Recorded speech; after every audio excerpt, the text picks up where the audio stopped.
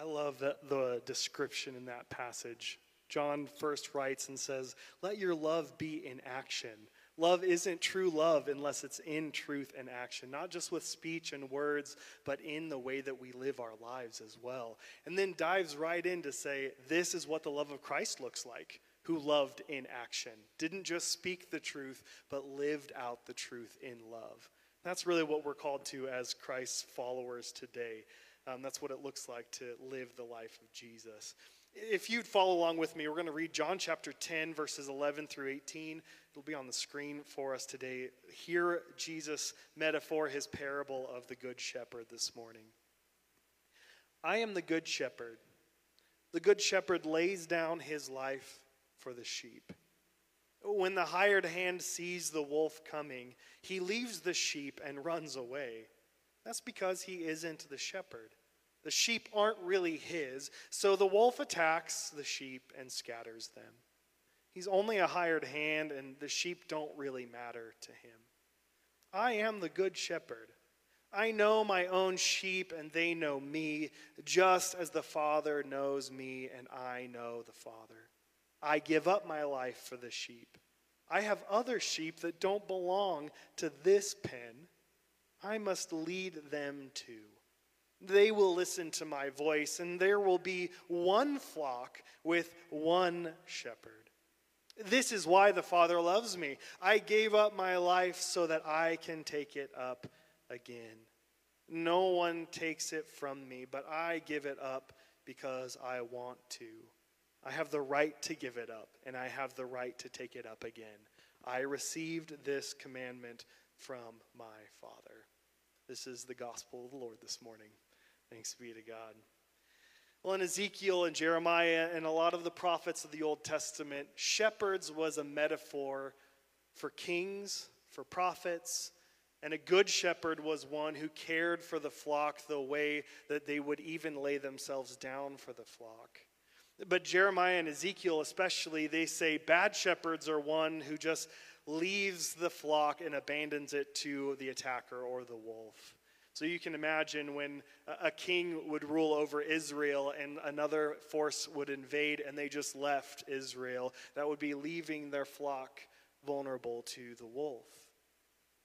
Now, I am a visual learner, and so I thought I'd bring a sheep pen of what it would probably look like in Christ's day. There's still ruins like this in Israel of where they would keep sheep. Levi asked a great question. He's like, why is the shepherd sitting at the door? Why not put a gate there? That's a great question. Because this is prior to the Bronze Age, so there's no metal to hang a hinge or a swinging door of any kind. So the shepherd would actually sit in the gate, in the entryway, to protect the flock by night and lay there and sleep there. The shepherd's life was dedicated to the life and well-being of the sheep. And you can imagine people trying to climb over the sheep pen and get into it to disturb and scatter the flock, as Jesus was talking about. So this metaphor would just resonate with his audience in the first century Palestine, because everyone knew a shepherd, right?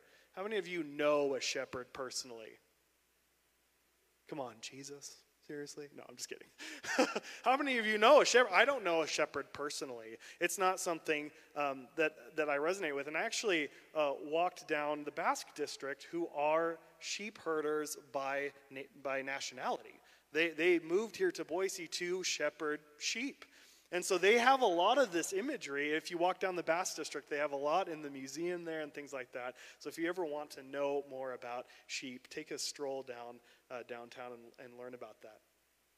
So Jesus is using a metaphor that would really resonate with his audience. And he talks about these other sheep. And I want to start off the sermon today by asking, who are the Gentiles of our day? Who are these other sheep in our time? A Gentile for the Jewish people of Christ's day were those who were not part of the covenant of Abraham. Typically, Greeks and Romans, they were those who lived and looked and worshiped very differently from Israel. So we who have committed our lives to Jesus, who are seeking the kingdom of God, who desire to live a life of obedience to God, who are part of the new covenant of the body of Christ, We have to ask ourselves today, who are the Gentiles to us? Who are the other sheep in this new covenant? It would be those who don't live and worship like we do, right? That's what would fit in this metaphor. But for us in modern day America, it's not just people who aren't Christians. As a pastor, do you know who the angriest comments I get from Christians are about other Christians, right? So it's not typically unbelievers or people who believe differently or worship in a different religion. It's typically someone who's a Christian by another brand, a different brand of Christianity. For many, it's Christians who don't worship Christ the same way that they do, who are the other sheep. You'll hear people say, they won't call them Gentiles outright, right? We don't use that word anymore. But you'll hear people say something like this. Yeah, they call themselves Christians, but fill in the blank, right? They say they worship Jesus, but fill in the blank. They believe in speaking in tongues, or they pray to saints, or have a high regard for Mary. And so they put them in these other categories. African Nazarenes look at American Nazarenes and say, they're Christians, but they have no rhythm. They can't dance. They can't sing. So they might be the other sheep, right? They might be the other sheep to African Christians. So they count them as Gentiles in their mind. They say, yes, they say that they worship Jesus, but we all do it, right? Whenever our deepest convictions are, whatever those beliefs are, we look at other people who don't believe the same way we do, or as deeply as we do, with suspicion and sometimes even contempt.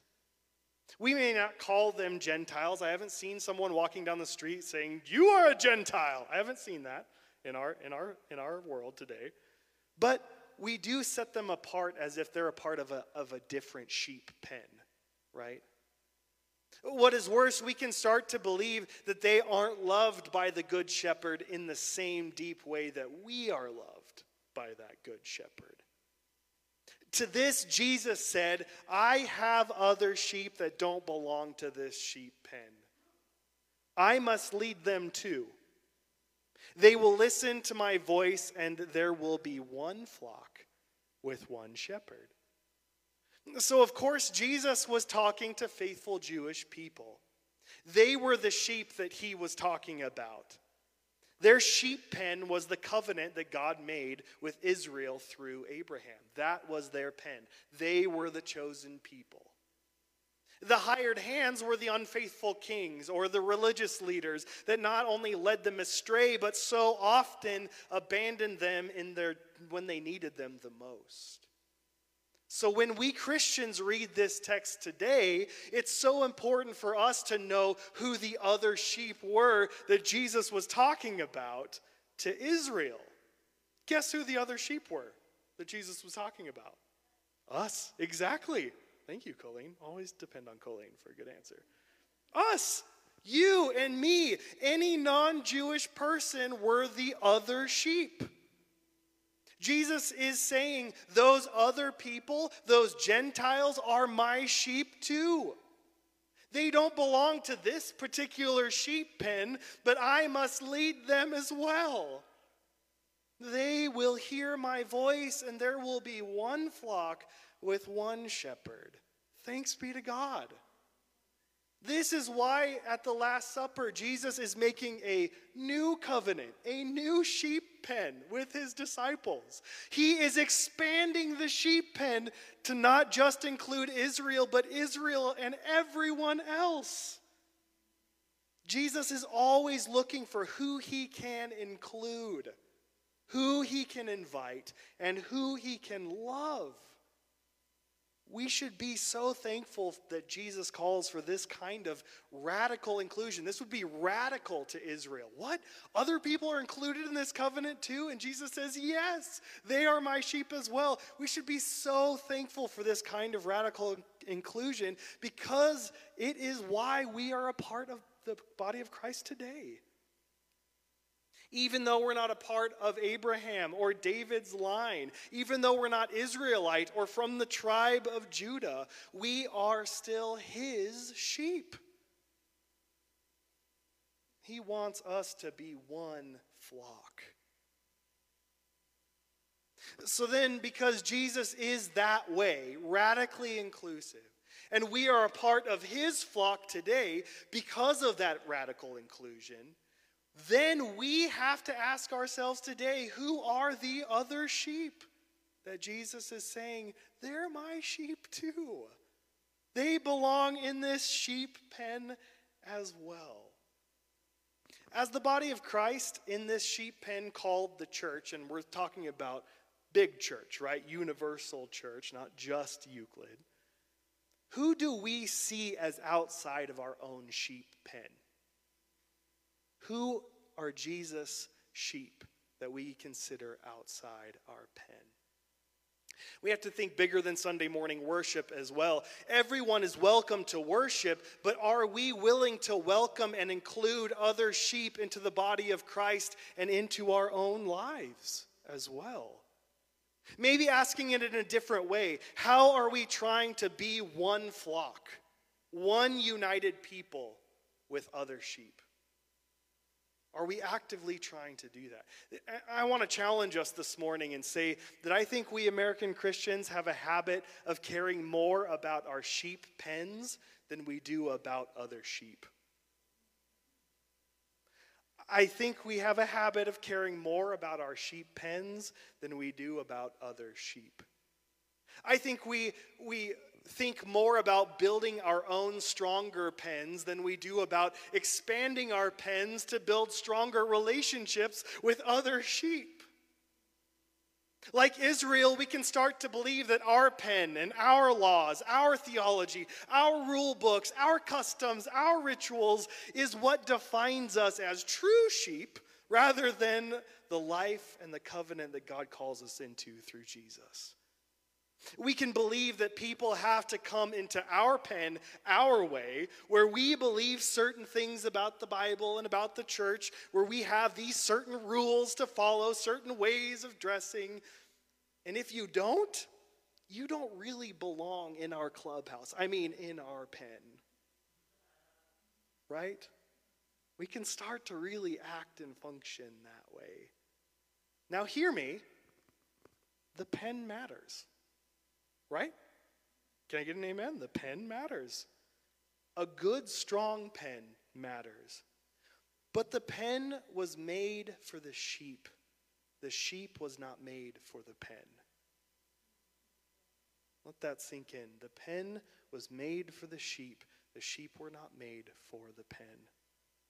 We can get so caught up in making our own pens that we forget that our new pen, the covenant with Christ, is actually Christ's body. That is the covenant we are invited into as his sheep. We are called to practice his life, love, peace, joy, gentleness, justice, self-control together as his body. That is the pen that we call home as believers. Not pens of our own making. And we like to make our own pens, right? Our scripture, our reason, our traditions, our experience builds up the body of Christ, not the other way around. We don't make the body of Christ be regulated by our own reason, our own interpretation of scripture, our own traditions, and our own experience. Jesus is our shepherd, and Jesus is always looking to bring others into the fold. This should challenge us to read our Bibles creatively. Reading every page, remembering to ask ourselves, how does this help me to include other people? How does my reading of Scripture today help me to include other people in my life? This should challenge us to pray for the bravery to include others. It's a brave thing to include other people.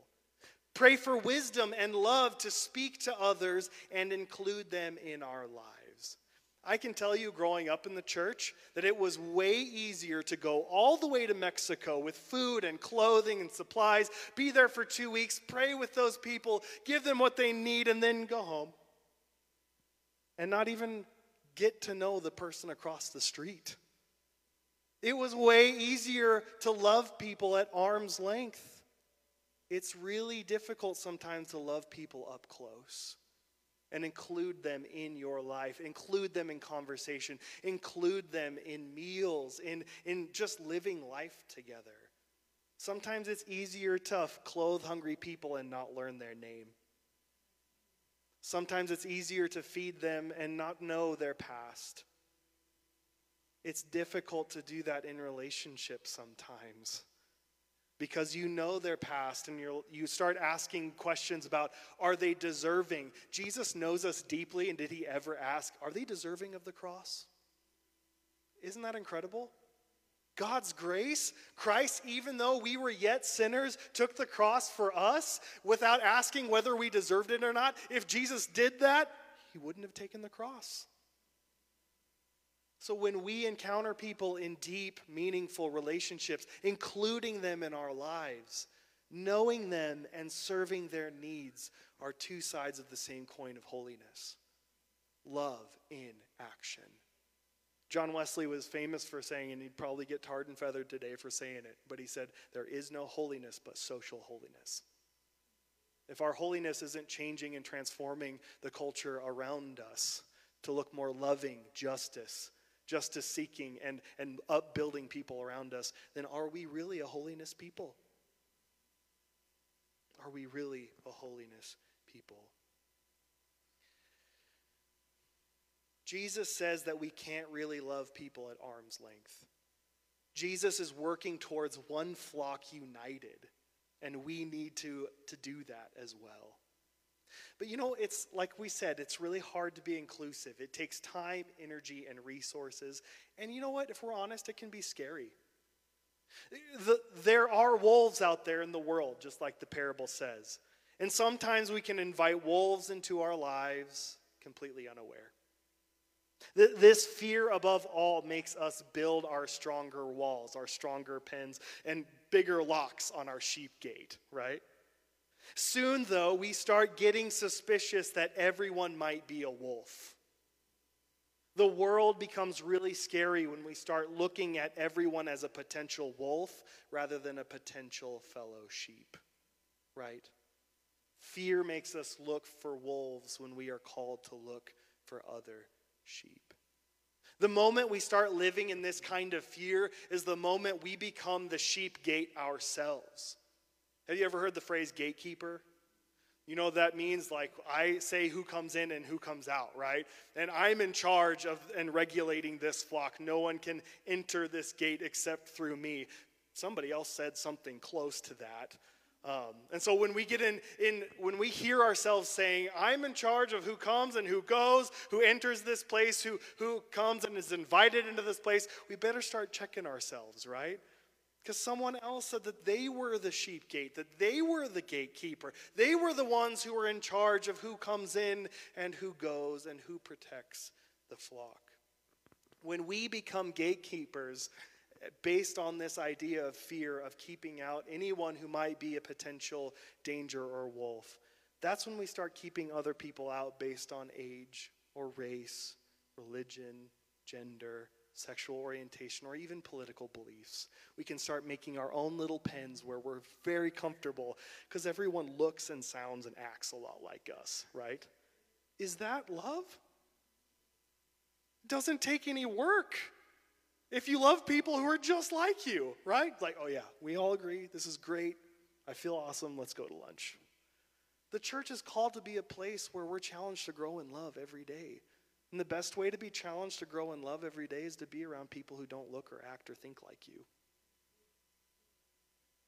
And so we're supposed to look for those other sheep to be around. When none of those things, race, gender, sexual orientation, none of those things are evidence that someone is a wolf. And let me tell you another one. Differing political beliefs is not evidence that someone else is a wolf. Okay? Are we letting that sink in? Just because we disagree politically or religiously doesn't mean that they're a wolf in sheep's clothing. They are a human being made in the image of God, and we should see how we are taken over by wolf-like ways, for sure. but we should never assume that they're so far gone that they will only ever be a wolf. One of my favorite John Wesley quotes, I've been quoting him a lot today, is if we cannot yet think alike, at least we can still love alike, right? So if we don't agree on things, we can still strive to love alike with each other. When Christ's love is what unifies us as his flock, we can take all the time in the world to work out our disagreements. When love unifies us, it doesn't matter what we disagree with. If love is the center, we can take all the time in the world to iron out our differences, iron out our disagreements. But when we require agreement over a list of beliefs before we love each other, all we will have is conflict and fear. This is to forget who actually leads us. It isn't me as the pastor who leads us. It isn't our denomination. It isn't our articles of faith or our stance on social issues. It isn't our political party or our particular brand of Wesleyan holiness Christianity. Our leader, our great shepherd, is Jesus Christ. He is the one who is the entrance of our sheep pen. All other things come secondary to him. He is the one who made that covenant with us. He is the one who protects us from the wolf so that we have no fear. He is the one who wants to include all his other sheep into one flock. And it isn't that there aren't conditions to enter the sheep pen. There are conditions to enter the sheep pen. It's just that Jesus met all those conditions to enter the sheep pen through his death and resurrection. Gets me every time. He restored the relationship between humanity and God so that anyone might be able to enter the life of God and be saved. Everyone can now be included who wants to live a life of love like Jesus lived. So then our community, our church, should never be about gathering people who believe the same way about everything. No, the church should be a community of radical inclusion, of people who are committed to seeing the fruits of the Spirit grow in each other's lives. Of people who are desperate to become more capable of love, joy, peace, forbearance, kindness, goodness, faithfulness, gentleness, and self-control. And then we turn and encourage others in our community to do the same as we work out the things that we believe we don't yet agree on.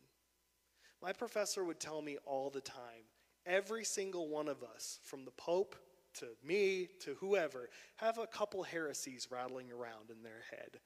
Thank the Lord that our salvation doesn't depend on having the exact right beliefs. We need to continue to work those things out together in community, never making them the point of entry to salvation. If Jesus is inclusive of other sheep, then why can't we? We must never forget the radical inclusion of Jesus that first brought us into the life of God as Christians. While we were still sinners, separated from God, Jesus took the cross so that we might be included. Grace upon grace upon grace. We must remember and reflect that same grace to those who we might consider other sheep today and extend the same grace to them. For our good shepherd is still at work to make us one. May we do the same. Let me pray for us this morning. Lord, you are our good shepherd. You continue to lead us to be one. All throughout the New Testament we are heard, be reconciled. Make my joy complete, that you would be reconciled to God and to each other.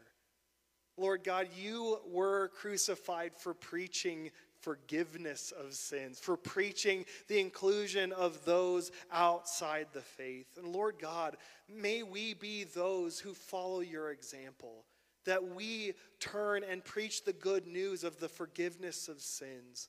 And we seek to be one with you, our good shepherd, and be led by your example in this world, to stick up for the most vulnerable, to speak out for the voiceless, to be the strength for those who are weak, just as you are our strength when we are weak. Would you help us to reflect your holiness amongst each other and in the world around us?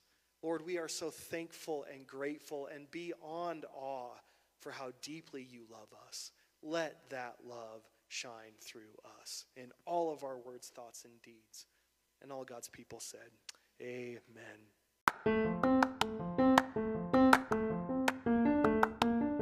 Hey, we're so glad you found our sermon podcast, and we pray that this was a place of hope, healing, and peace for you today. If you'd like to financially support the staff and ministries of our church, we've made it really easy for you to do so. On our podcast page, you should see a button that says Support, where you can set up recurring giving at 99 cents a month, $4.99 a month, or $9.99 a month. Or, if you're interested in giving more, head on over to our website at euclidnaz.org/donate. Thank you so much for supporting the mission of Euclid. We really do believe that the difference we can make for the kingdom is greater when we do it together. Blessings to you today, friends.